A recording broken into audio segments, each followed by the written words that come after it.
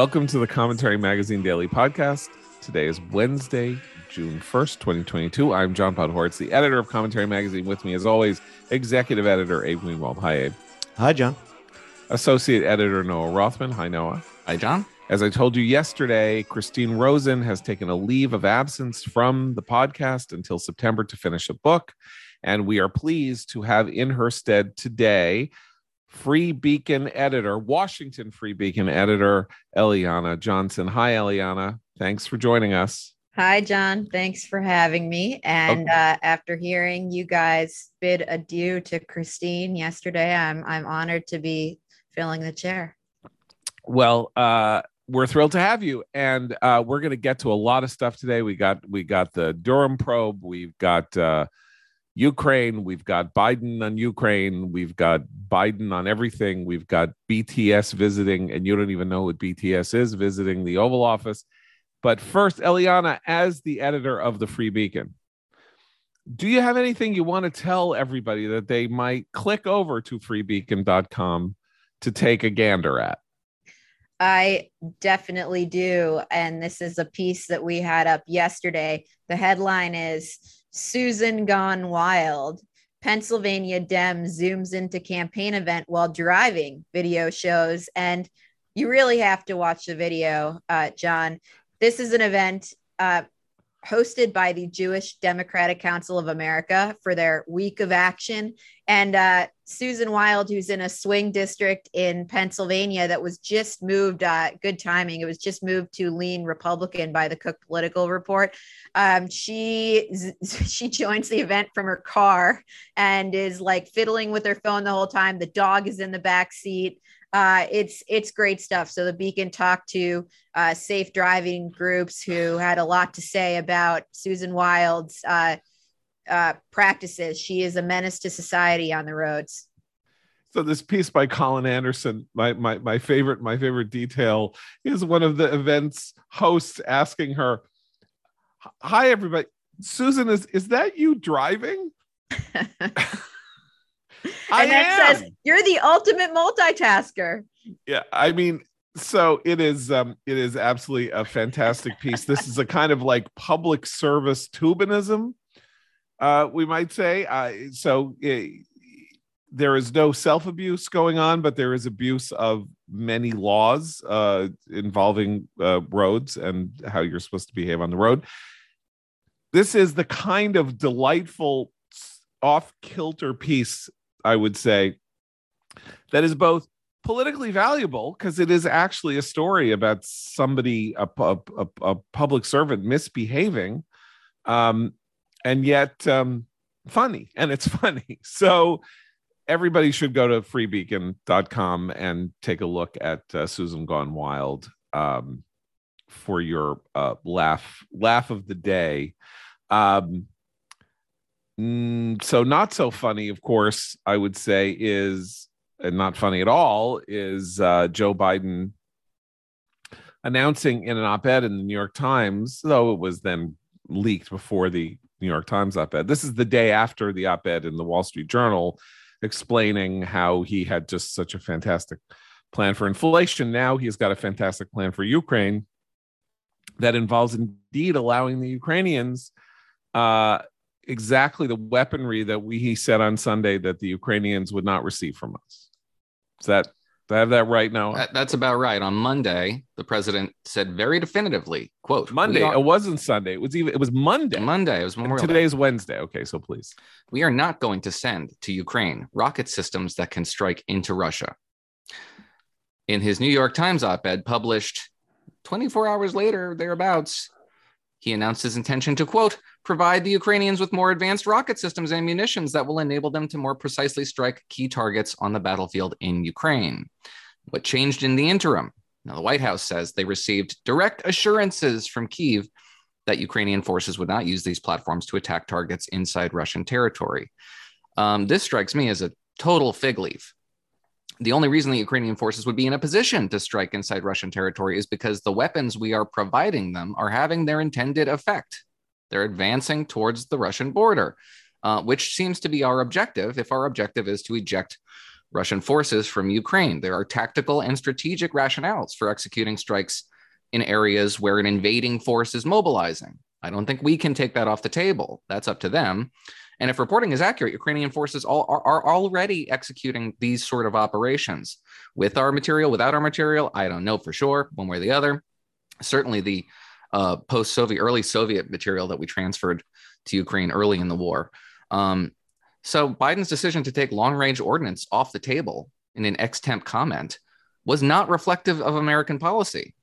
Or it was reflective of American policy. On Monday at 3 and then at 4:30, people sat down and said, what the hell are you doing? Like, this means that Ukraine is going to lose the war. Like, this is not a good moment at which to be saying this, when some elements of Western opinion are starting to turn on the idea that the Russians are advancing and that the war effort is turning against the Ukrainians. And you're unilaterally declaring that there will be no American weaponry that can possibly be used that could conceivably violate the sacred border between Ukraine and Russia, which Russia itself is the violator of, as it had invaded Ukraine in 2014 and is invading Ukraine in 2022. But Ukraine is not allowed to fire weapons into Russia in order to retard their advance and reverse it. Just not our weapons.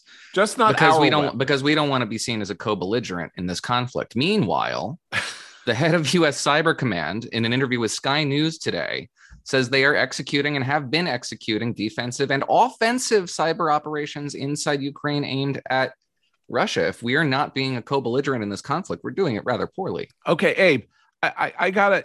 Noah and I were talking about this just before the rest of you guys got on. So so we have Biden saying on Monday, you're not getting these weapons. And then Wednesday, Tuesdays, like, you're getting these weapons.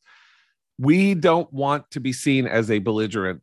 We do not want to be seen as violating Russian territorial sovereignty. He essentially says on Monday, or, be a party to that. And on the other hand, the head of Cyber Command says we are in fact violating cyber sovereignty. We are doing offensive operations. So what the hell? This administration, the haplessness of this administration in its expressions of policy and the way it, we had that story yesterday. We talked about the whole show with NBC News saying that Biden's mad because people make him seem inconstant. He says very firm things and then the administration walks them back. These two op-eds are total walkbacks, the one in the Journal and the one today, are walkbacks of things Biden himself said under Biden's own signature. Is he mad that they were published? Maybe he doesn't know they were published. We don't even know what he knows. Except I do think that his op-ed in the Times today was aimed at still broadcasting this idea that the U.S. isn't technically a belligerent here. I mean, we're not a belligerent. Right. I mean, why do we need to broadcast that we're not a belligerent? We're not a belligerent. We're supporting one side against the other in a war, but we're not in the war. But this was a point that I think you made yesterday, John, that Biden keeps sort of alerting Putin to what we're not doing and not willing to do. And even though we are now sending the long range weaponry, I think the ultimate point of this op-ed today was to kind of reassure the Kremlin on some level. But yeah, the administration has not spoken in one voice throughout this on any number of issues, even outside of this. So when Biden complains that his own people are walking back his comments, obviously it's insincere because he walks back his own comments. Eliana, I would like, honestly, I don't like Biden. I never liked Biden. I didn't like Biden in 1986 when I first met him at an editorial board lunch at the Washington Times. And somebody said, "Hey, Senator Biden, what's on the legislative agenda for the next couple of months?" And then he opened his mouth, and 45 minutes later, he closed his mouth. That was my first experience of Joe Biden, logorrheic psychosis of a sort that I've rarely witnessed. So that is 36 years ago. So I've never been a fan, but I I would have liked to have supported Biden and given him credit for a resolute behavior on Ukraine, not giving in to the impulse to run away, doing what he can with NATO, pushing forward. And he just makes it impossible even to give him credit for what has happened thus far, because he doesn't want to take it. And he wants to say he's not doing the good things that it looks like he's doing. We're not really doing. So at some point you have to say, okay, you must not really want us to be doing them. And I'm speaking as somebody who would have wanted to say, look, in this area, he was terrible on Afghanistan. This was bad. That was bad. In this area, you got to give him credit. Like, I have no problem with doing that when a president does something that I think he deserves credit for. Well, I think there are a couple things going on here. We've said the administration, but in terms of these statements or misstatements, as the case may be, we're talking about Biden. And this is hardly an isolated incident. When the president goes out and says something that is not reflective of administration policy, or his aides don't think it is, and then they frantically try to walk it back. Wasn't it just last week or the week before that he said unequivocally that we would militarily defend Taiwan, and blew up the policy of strategic ambiguity? And I don't have the others on the top of my head, but there's like 15 foreign policy blunders or misstatements that Biden has, where his aides then frantically tried to climb them back or have to clean them up. And so it seems to me like the NBC News article yesterday was Biden has at the bottom of it has to be angry at himself for not being able to speak with clarity. But on Ukraine, it seems to me, I tell the reporters at the Beacon that bad writing is a reflection of bad thought. You know, unclear writing is unclear thought.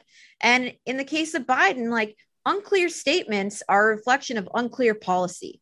And are any of us here able to say, like, what is the administration's policy toward Ukraine? And Biden's unclear statements from the podium, or messy statements from the podium, are a reflection of like unclear policy and unclear policy goals. To be fair to Joe Biden, I think his thoughts are rather clear, and he's attempting to achieve something akin to marrying U.S. policy with his desires, aspirations, and moral sentiments. One of the walkbacks, of which he was a part, was one where he said extemporaneously, Vladimir Putin can't remain in power. He was involved in, according to the Washington Post, workshopping a statement that walked that back, because it's not U.S. policy to seek regime change, and it's even rather dangerous to suggest as much. And yet that is a moral sentiment. That is a rational sentiment, one that is defensible on its face, but is a contradiction of U.S. policy. Likewise, we would like to defend Taiwan's sovereignty against a Chinese invasion if that were to occur, but it would be a violation of law established by Congress. The U.S.-Taiwan Relations Act is what governs our foreign policy. So when Joe Biden says 3 separate occasions that we would come to Taiwan's defense, he's saying something that he wishes were true, that we all probably wish would be true, but is not something that he can just extemporaneously say. I'm not sure why you say that that's clear. I mean, it would clear be in his own head. Well, maybe. But there's a category of things you want. There's a category of things we can and should do. And then there's a category of things we should not say. He's got them all jumbled together. I think that's a very good way of putting it. In other words, the effective policy of the United States is that we accept that Taiwan is a separate country from China. And of course, it is a separate country from China. It's one of the wealthiest countries in the world. It's a very significant trading partner. It's been in existence for 1 year less than Israel as an entirely independent entity, and it is a democracy. So of course we are not going to let it sink under the ocean. However, that is not our policy. That, as Noah indicates, that we have had a disingenuous policy toward Taiwan pretty much since the passage of the act. Similarly, we had a disingenuous policy in reverse for many decades with the Soviet Union and the captive nations of Latvia, Lithuania, and Estonia, which we treated as though They were not suborned by the Soviet Union. Theoretically, there was legislation. We accepted passports from them. They had currency that we literally said was legitimate currency, even though there was no Latvia, Lithuania, and Estonia. But we accepted their existence because that was how we were dealing with the fact that the Soviet Union had swallowed up these three independent countries, and we were not going to recognize that. Similarly, we have this disingenuous policy in reverse with Taiwan, a country that is strong and prosperous and free, and we're saying we sort of accept that it isn't really an independent nation, even though, of course, it's an independent nation and we think it's an independent nation. So walking those tightropes, that is like diplomacy 101. That is like what you're supposed to be able to do if you're getting into some senior position in an administration or being a policymaker in the U.S. government. Governments have to play these weird games of footsie all the time, and it's always embarrassing. It's always something that, if you want to play gotcha, you sort of like ask a president or a secretary of state an embarrassing question that exposes the hypocrisy of these kinds of approaches. But that doesn't mean that they don't exist and that we don't continue with them. Biden is somehow reading the stage directions or saying, yes, we will defend Taiwan. And of course, I think we would defend Taiwan, although maybe we wouldn't. Like, I mean, what do you do if the Soviets, if the Chinese actually like send 1 million people to invade the island of Taiwan? Somehow magically they manifest people across the sea to invade Taiwan.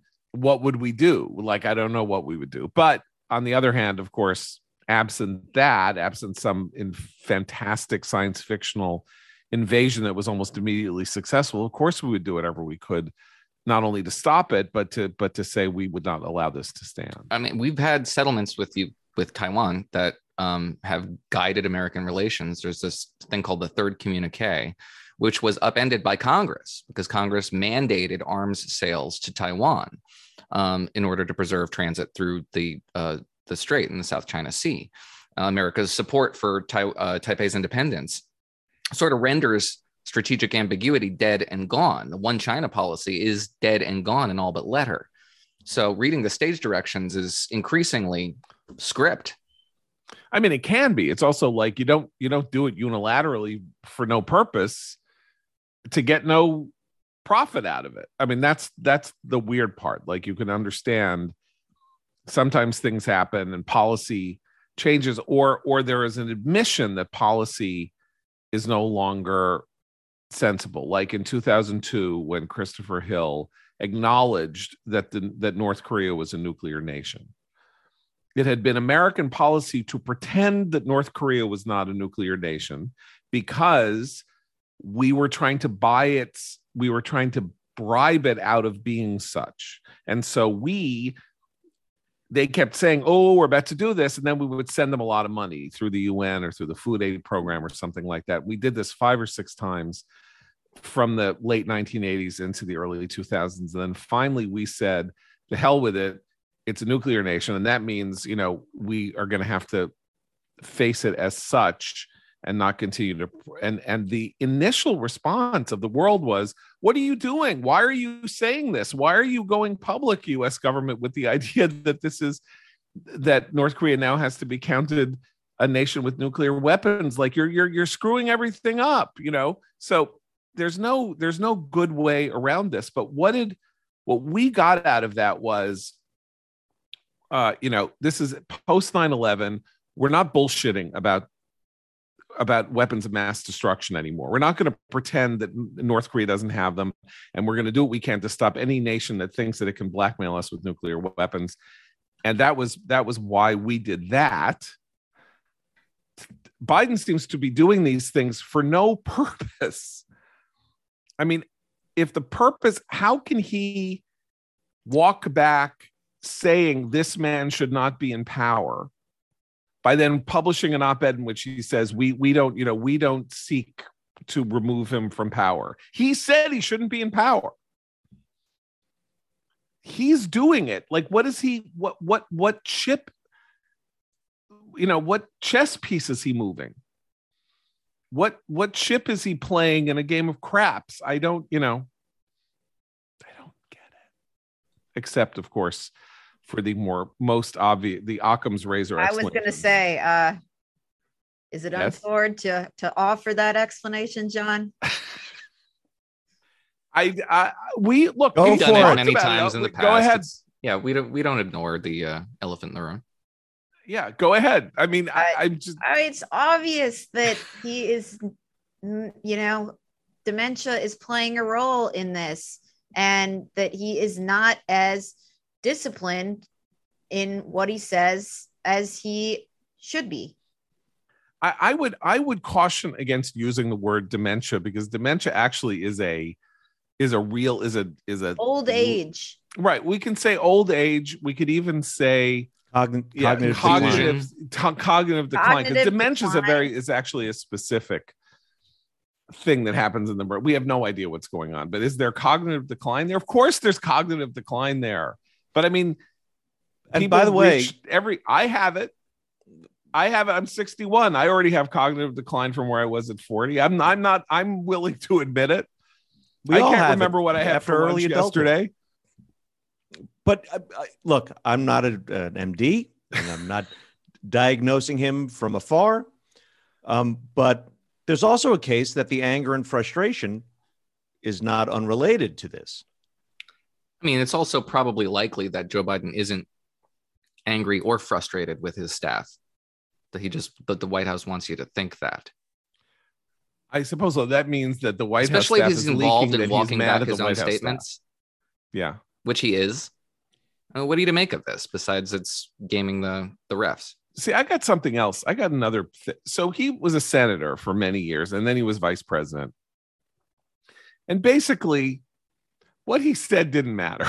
I'm sorry. It's like he could expostulate on anything, and get a friendly reporter in, or whoever, and just go to a luncheon, or speak before and say whatever he wanted to say about anything. I think that we should split Afghanistan into 3, split Iraq into 3. We should do this. We should do that. I did this. I have a friend. My friend did this. I was involved in that. Nobody paid any attention, because what a senator says that's outside of his legislative acts is not important. And what a vice president says is not important. He's now president. He has the habits of a lifetime, which is that he blathers and blathers and blathers and says whatever comes into his fool head. And you can't do that as president. And that's where the cognitive, and so then he's angry because people now pay attention to what he says. And then people go, wait, is the policy that we have a one China policy, or we don't have a one China policy? He's like, why are you asking me this? I spent 40 years talking like this, and nobody said boo. Like when he screamed at Caitlin Collins of CNN last year in Europe. I can't even remember what question she asked him, but it wasn't anything particularly challenging. And then he kind of like wagged his finger and kind of screamed at her from the podium, because it's like, why are you holding me accountable for the words that I'm speaking? No one's ever done that to me before. John, I mean, he and they obviously know they have a problem, because I can't remember the last time that he sat for an interview. 114 days, Eliana. I'm glad somebody's been counting, because okay, there's a lot of reasons that the president wouldn't sit for an interview, but if they thought that he was an asset, they would be sitting him for interviews. So at the very least, they don't think he's value add. Okay. And at worst, they think that there's a lot of harm he can do in these interviews. And in fact, when they did send him out on Afghanistan, they sat him down with George Stephanopoulos, I think it was. He did a lot of damage. So you can tell, who knows if it's Biden making the decisions or the staffer is just not booking him on the interviews, that this is a widespread feeling in the White House. So my friend Mark Halperin, whom I've mentioned before, has a daily newsletter, which is fantastic. I strongly commend it to you, Wide World of News. And every week or so, or every couple of weeks, he writes a fake memo from Ron Klain. to Biden. This is one of his ways of gathering, of sort of like collecting stories he wants to highlight and saying, Mr. President, you really should read this. So he begins as follows this morning. Halpern, in the voice of White House Chief Staff Ron Klain: people will not shut up about this NBC News story from Tuesday that says we're adrift, you are angry, and I am leaving. Well, brace yourself, Mr. President, because today is already worse. A few months ago, you were, I say respectfully, wrong when you said our administration had the most leaking and most hostile press coverage of any White House in modern history. You might be right now. I can't sugarcoat anything for you at this point. Then Mark runs the chart of Biden's job approval. His job approval today, 14.4, a disapproval gap of 14.4, 40.4% approve, 54.8% disapprove. Gallup's economic confidence index measured minus 45 in May, the lowest reading in Gallup's trend during the coronavirus pandemic, and likely the lowest confidence had been since the tail end of the Great Recession in early 2009. He then quotes a Washington Post story pointing out that an NBC News poll released earlier this month found that 33% of Americans approve of Biden's handling of the economy, while 23% approve of his handling of the cost of living. And 68% said they disapprove of Biden's handling of inflation, compared with 28% who approve. Wall Street Journal then points out that some administration officials have expressed frustration with their messaging around inflation. Some officials have said they should publicly accept that the administration's stimulus contributed to higher prices, while arguing that such steps were worthwhile, while others have been opposed to making such concessions. I'd like to know which officials say we should say, yes, we caused inflation, but, it was good. Try to explain why it's actually good for you. Yeah. Yeah, it's really good for you. And a couple of other things. So basically, and then he concludes with the following, Halpern in the voice of Klain: 5 hard truths. 1, if you think your job approval ratings can't go any lower, think again. If we don't deliver on student loan debt or inflation, or if we try to deal with gas prices by embracing fossil fuel production or by lowering emission standards more, we will lose enough progressive support to put your numbers well below 40. If you think you have sway on Capitol Hill on guns, mini Build Back Better, the competitiveness bill, or anything else pending, think again. If you think you're standing with the Gang of 500, that's Halpern's term for sort of like Washington conventional opinion. And the dominant media is bad. You should know that it is perhaps even worse with corporate chiefs. And if you think you know how history will record your presidency, you need to think about this sentence. Quote, the president who downplayed the prospects of inflation, exacerbated it, then did nothing effective about it, but blamed others before ushering in a recession, that opened the door to Donald Trump's return to the White House. So I'd add one. Yeah. What if the war in Ukraine does take a dramatic turn for the worse? I mean, that's the one thing that John, as you said, you'd even like to give him some credit for accomplishing something on. Well, that's an interesting question. Do we think that Russian success will be deemed a Biden failure? Okay, well, hang on. We got to pull this back. Okay. Because the domestic press is usually a week or 2 weeks behind events on the ground. So right now, the American press is catching up to offensive operations in the Donbass led by Russia, which have been successful, and coupled with Ukrainian strategic retreats around a series of towns, culminating with this advance on Severodonetsk, which is a big city in north of Donetsk territory, Donetsk Oblast. But what they haven't caught up with is Ukrainian counteroffensives around Kherson. Ukraine is concentrating its forces around this city, which was occupied in the first 2 weeks of the war, and has been subsequently the scene of unrest and insurrection, and now prolonged serious advances to try to retake the city. With the introduction of these long-range weapons, I don't know what kind of effect they'll have, but they certainly allow Ukraine to do something that it's been begging to do, which is to attack Russian tanks and positions that are dug in well outside the range of Ukrainian ordnance right now. And that could certainly have its intended effect. I think we've seen over the course of this war, Western armaments have had their intended effect. They've beat back the Russian advance on 3 separate fronts. And that is now why we're now focusing on the 4th and last front. And now this is because Ukraine is taking very serious casualties, and they've concentrated their forces in a very narrow area and are making advances, albeit on a small front. Now they're finally going to win. I mean, Moscow's finally going to win. Yes, correct. Right. Okay. They can't. Nobody can. The problem is everybody talks themselves into the idea that we can't articulate or even conceive of what Ukrainian victory looks like.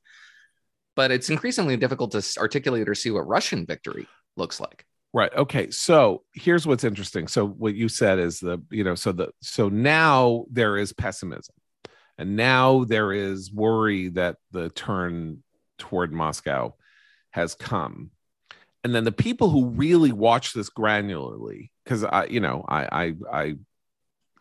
don't have a dog in this fight in that sense, but the people at our friend Fred Kagan and his Institute for the Study of War, Fred Kagan, a commentary contributor and longtime ally, whatever, runs this Institute for the Study of War with his wife Kim, and they have been doing this incredibly granular work on the war since it started. And according to them, their most recent document, Moscow's concentration on seizing Severodonetsk and Donbass continues to create vulnerabilities for Russia in Ukraine's vital Kherson Oblast, as you said, Noah, where Ukrainian counteroffensives continue.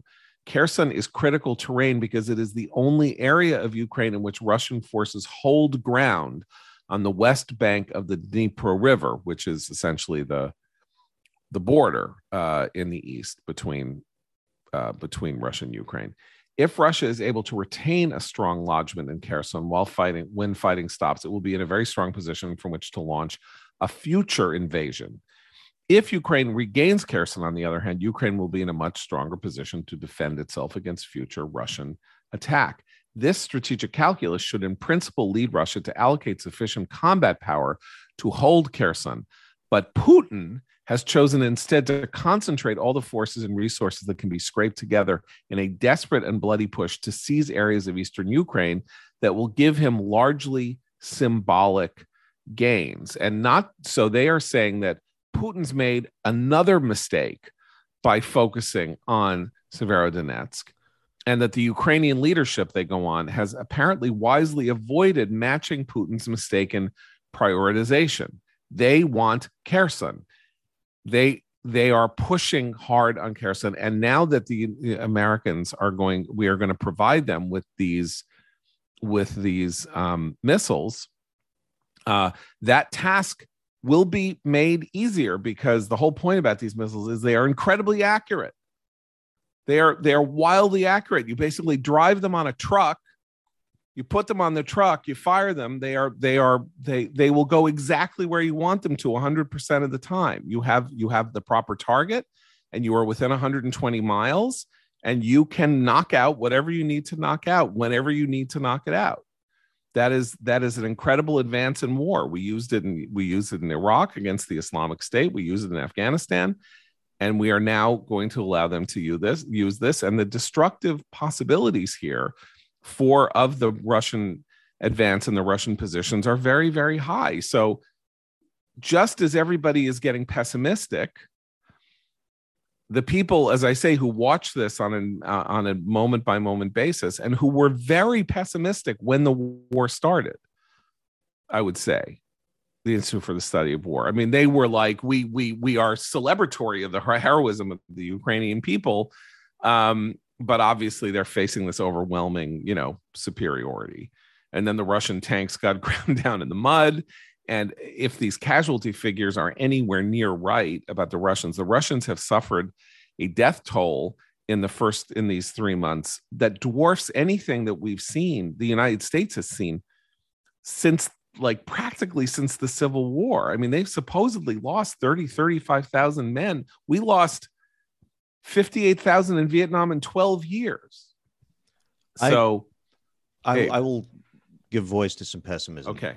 Despite that. And I'm not saying this is what's going to happen, but it certainly concerns me. If Putin digs in the east with an eye toward holding it when the dust settles, his gains will not be purely symbolic. He will have a big chunk of energy-rich territory. That's terrible. That's it? That's it. Okay, Yeah. Well, so Okay, I'll but if you qualify look that. at I'll the qualify map, that briefly by this. can I just say before you Sure. qualify that? Sure. Everybody should go look at the map on the Institute for the Study of War's website. So you can see the size of Ukraine, the general size of Ukraine, where Kiev is, where, of course, they failed and then pulled back from, and see where the war is actually going on. It is in a sliver of Ukraine. It is in 1/15 of the territorial size of Ukraine where the fight, including in parts of Ukraine that Russia had already taken control of, meaning Crimea and the Donbass, have had control of effectively for almost 8 years.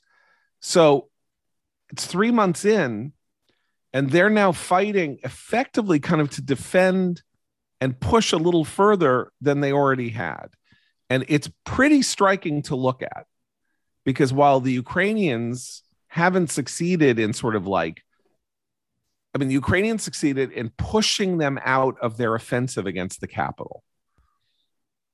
The Ukrainians don't want to take territory in Russia. So it's not like you can look at a map and say, oh, look, the Russians have gone here, but Ukraine has gone there. They're just trying to hold the line and push them back.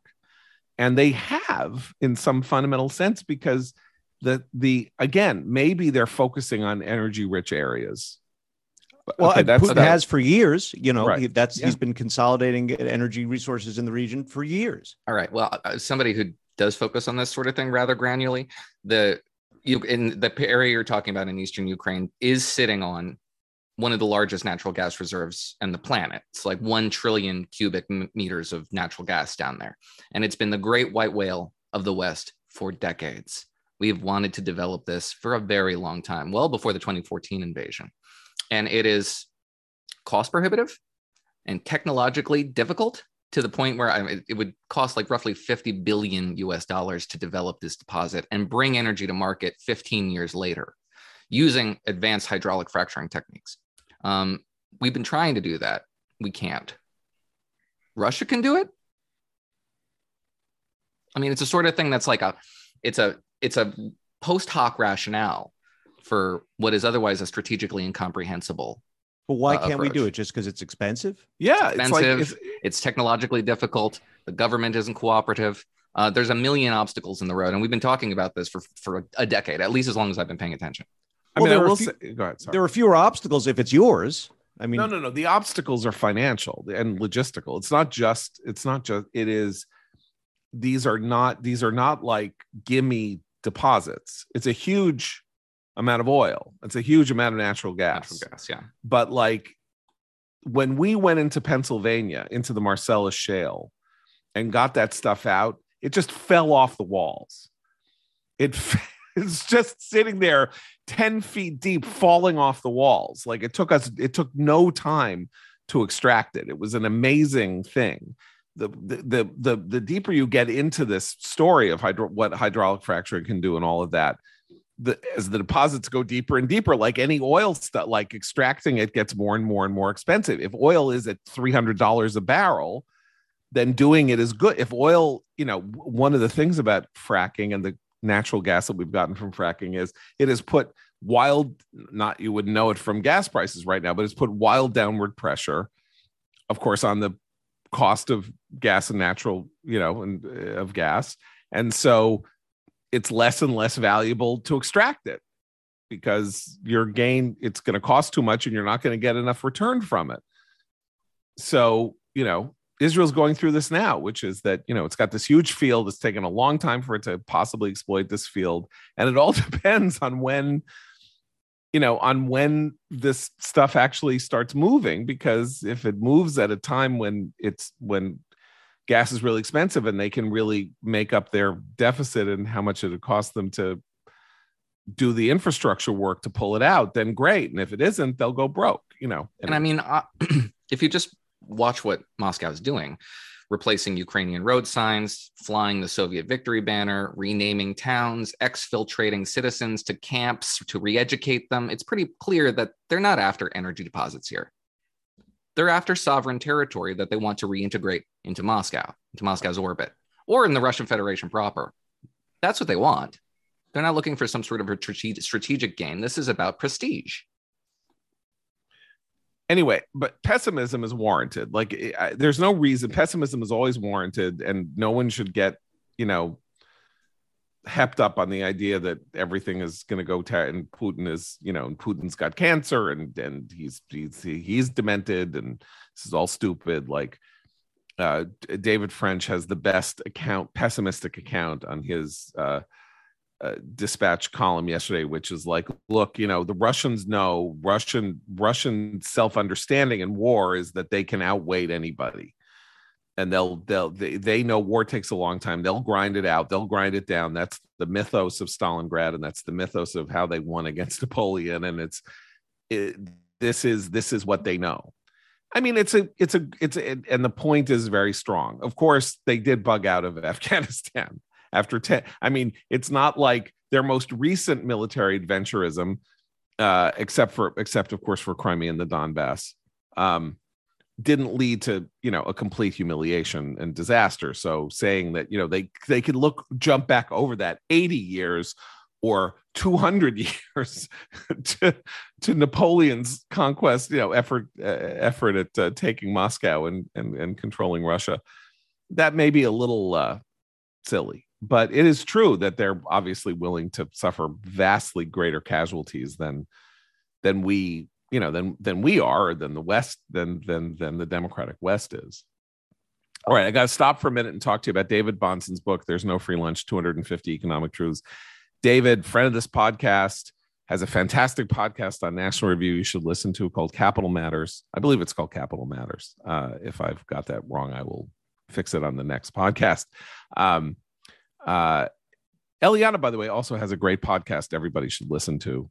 I'm interrupting an ad to sell Eliana's podcast, Ink-Stained Wretches, out every Friday with Chris Stirewalt. If you love press bashing, the dynamic on the show is Eliana bashes the press and Chris goes, "Oh, the press isn't so bad," and then they have a hilarious exchange between them, between the Minnesota Jew and the West Virginia Goy, highly literate, very funny, Ink-Stained Wretches. Now let's get back to David Bahnsen and his There's No Free Lunch, 250 Economic Truths, the book that now more than ever helps explain the connection between ordered liberty, economic freedom, and the good working order of human flourishing, and how the three all connect, with daily entries about that you could sort of literally read one a day so that you can understand the most basic to the most sophisticated economic concepts, backed up by great quotes from theologians, economists, great thinkers. It is a clarifying and revivifying book by a guy who's got skin in the game, $3.5 billion under management at his firm, the Bahnsen Group. So not only does he know where if he speaks, he brings a real philosophical and economic understanding to his own investing that has proved spectacularly successful. And that is why you should take him more seriously than you would me if I were publishing a book on economic theory. So that's David Bahnsen, Bahnsen. His book, There's No Free Lunch, 250 Economic Truths, available at Amazon, Barnes & Noble, wherever you get your fine podcasts. All right.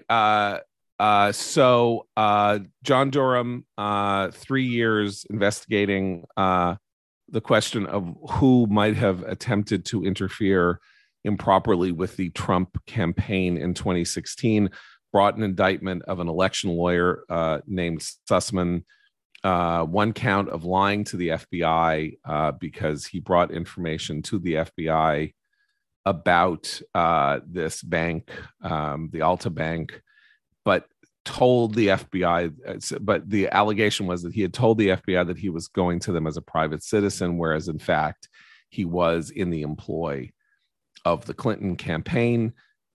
Indicted Sussman, went to trial, 2-week trial. Jury came back after a relatively brief jury empanelment and acquitted him on the one charge on the grounds that there was a single witness, Baker, the GC of the FBI, who now works at Twitter, apparently, who did not, whose accounts of this varied. And how devastating is this to there are two things. One is, what does this mean? The second is that do the things that came out at trial about the extent to which the Hillary Clinton campaign was trying to get out a story that is apparently utterly without foundation about Trump being controlled by this Russian bank or this bank.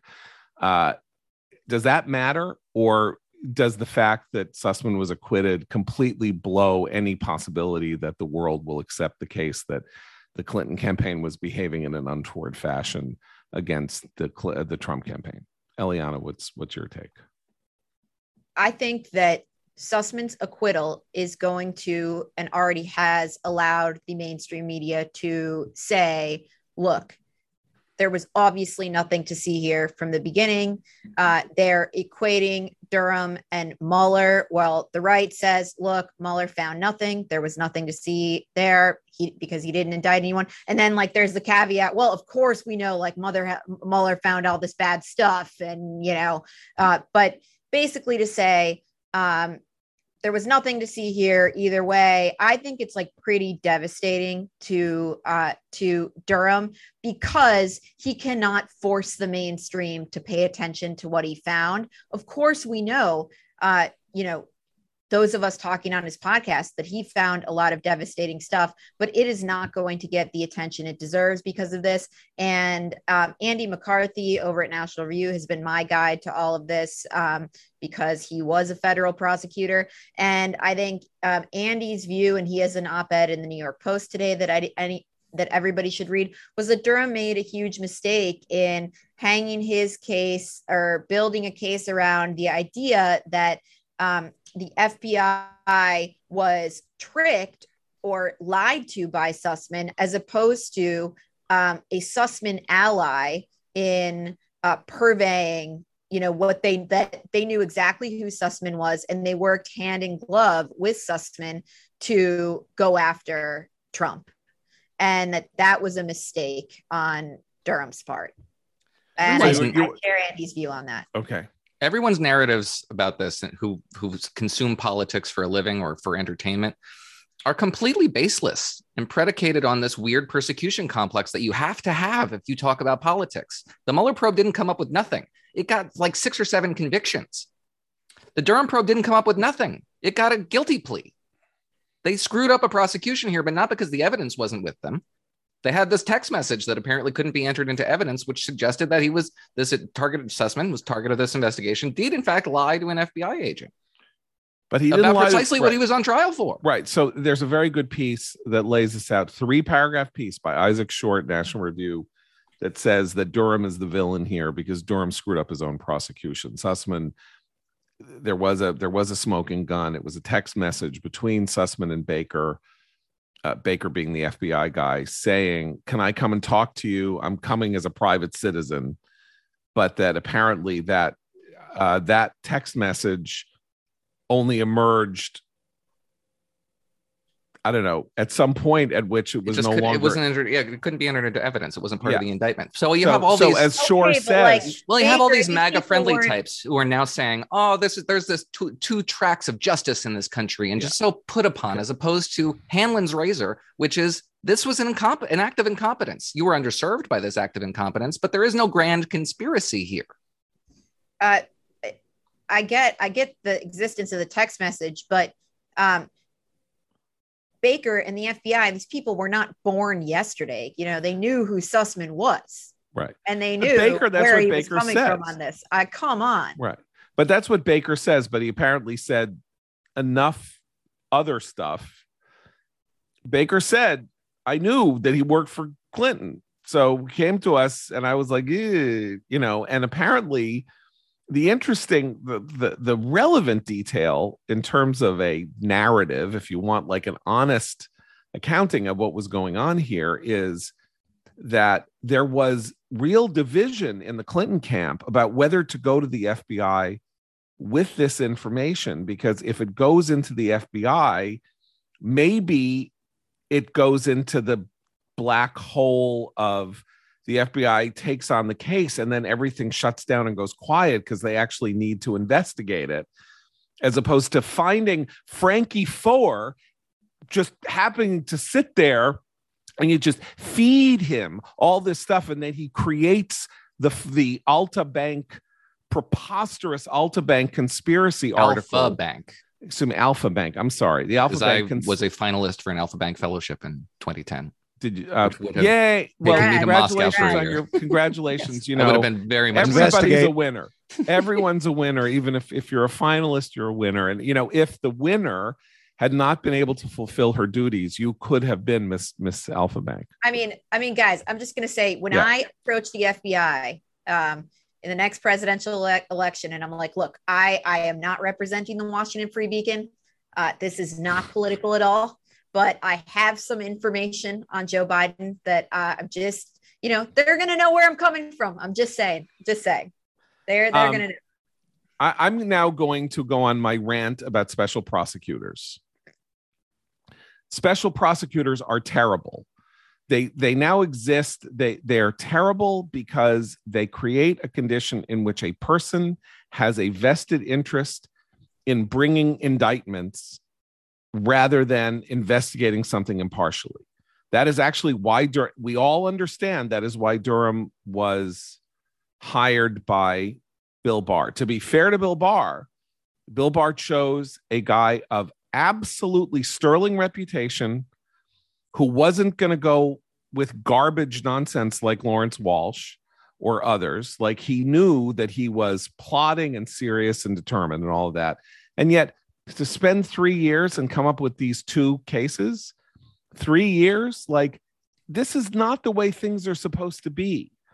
Prosecutors aren't supposed to go in search of a crime, and that the temptation to be that person, to be Javert, and just like want to find Jean Valjean guilty of whatever it is that he might have done is too great.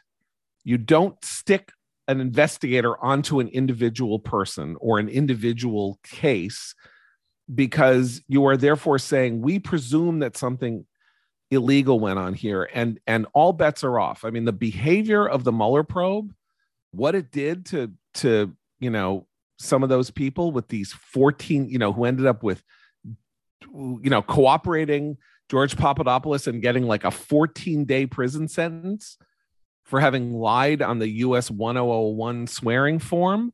Like, that's just disgusting. Like, they're ruining people's lives.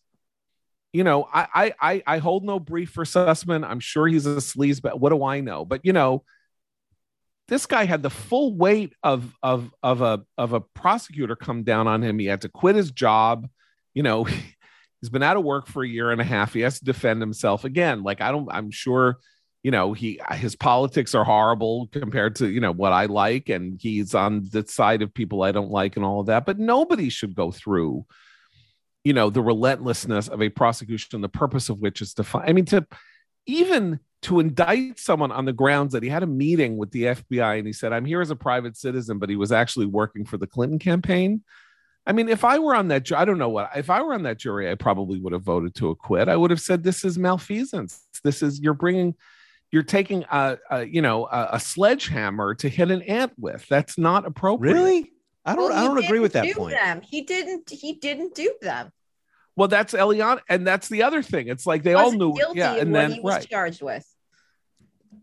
Yeah, but I mean, I think it's a pretty serious situation if you have a representative of a campaign going to the FBI claiming that the person who won the presidency was in collusion with the crime. And saying in writing that I am not representing my client. Yeah, when you are in a conversation with an FBI agent.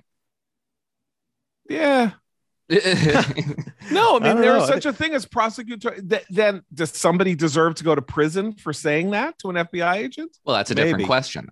That's a very different question. But that's what the jury. I'm sorry, that is what the jury is being asked.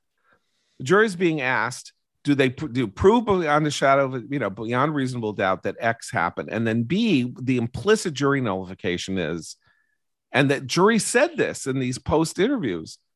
Did this really rise to the level of something that this jury should even have been hearing? The jury said, I don't think two jurors told reporters, I don't think we should have been doing this. That's also something that needs to be taken into account when you're a prosecutor.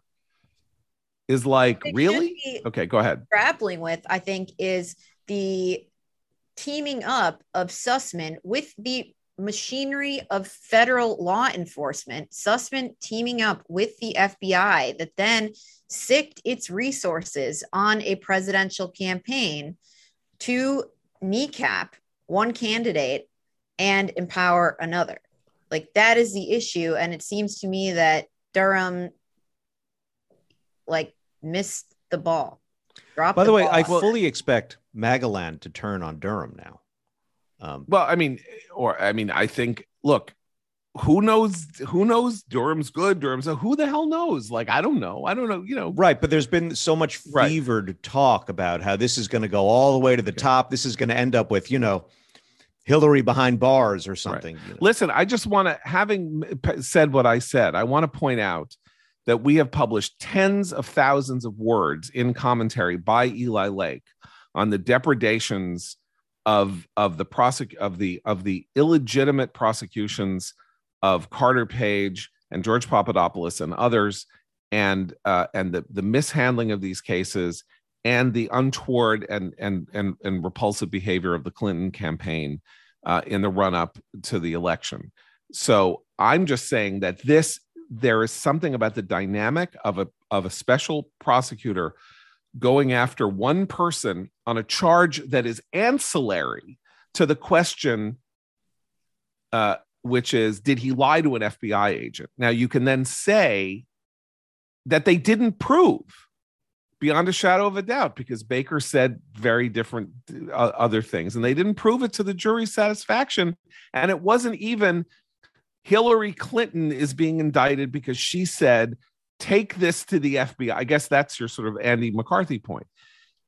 Hillary Clinton, according to testimony in this case, I can't remember who was it, Jake Sullivan? I mean, somebody said, Hillary said, yes, take it to the FBI. Robbie Mook, her campaign manager. Robbie Mook, thank you. Okay. So Robbie Mook said, take it to the FBI. So if you indict Hillary Clinton on the grounds that she's saying, take it to the FBI, but you know what? That wouldn't have worked either, because guess what? Politics ain't beanbag, and opposition research and trying to use opposition research as a lever and a weapon against your enemy and opponent, that is like politics 101. And it's not as though Trump wasn't walking around saying Hillary Clinton should be indicted and go to jail at the same time that she was. So it wouldn't even have worked.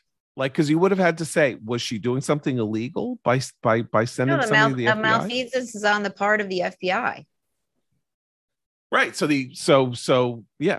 Baker should be indicted, is what you're saying.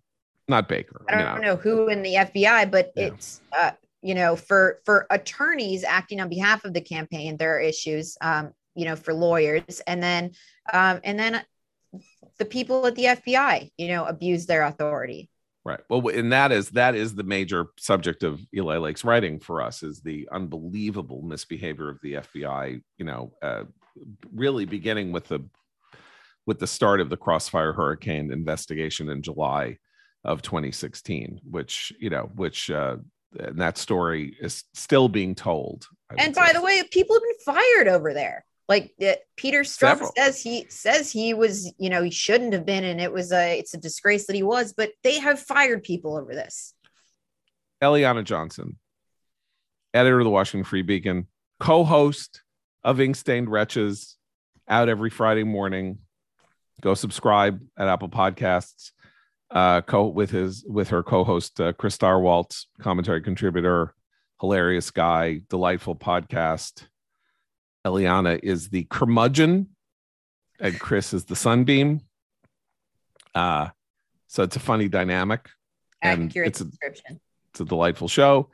We'll be back tomorrow. I think Matt Continetti will be joining us then. So who actually, of course, was Eliana's predecessor as editor of the Speaking Washington of Free Beacon. curmudgeons.